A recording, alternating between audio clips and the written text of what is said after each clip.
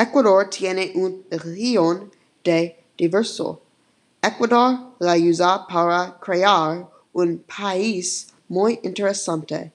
Catolicismo es la religión de primaria de Ecuador. Muchos edificios albanales los construyen con plan de catecismo en sus mentes. Catequismo es muy importante en la cultura de Ecuador. 79% de ecuatorianos creen en catequismo. Sin embargo, no es el único religión en Ecuador.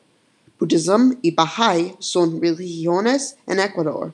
Ecuatorianas creen y no en catequismo. Ateísmo es una religión grande en Ecuador. Lo está casi tan grande como cristianos protestantes. Es una creencia en no fe, yo es expansión.